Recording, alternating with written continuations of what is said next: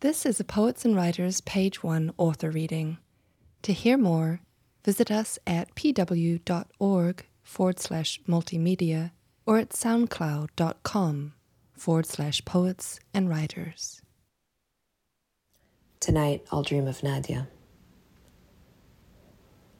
The hairstylist has known me for 15 years, and he croons pretty, pretty while burning my curls straight. I forget how you can miss the crocuses peeking through your life. I love this country, and the other one, and the other one. It's all salt when I visit. Za'atar and scrambled eggs, pumpkin seeds, bowls of loz. Nadia is in the hospital, and when I enter her room, I call out to the doctor, "I'm sorry, this is the wrong," before interrupting myself. I pace the wires along the bed. I write in a language none of them can read, forgive me.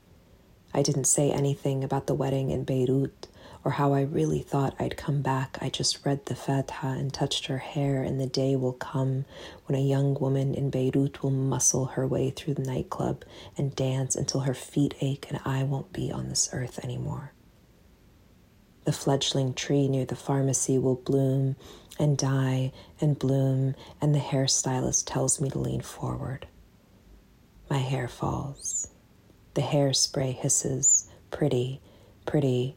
When I ask the doctor if she'll wake up again, he says, Inshallah, a gift, a falsehood, and I thank him for the prayer, for the antimicrobial soap, for my uncle later that night in the nightclub shouting, I love my people, and the music moving my hips, and the hairstylist grinning in the mirror, and I am everyone's daughter, everyone's wife. I muscle through the crowd to dance. I feel her hand in my hair as the machine breathes for us both.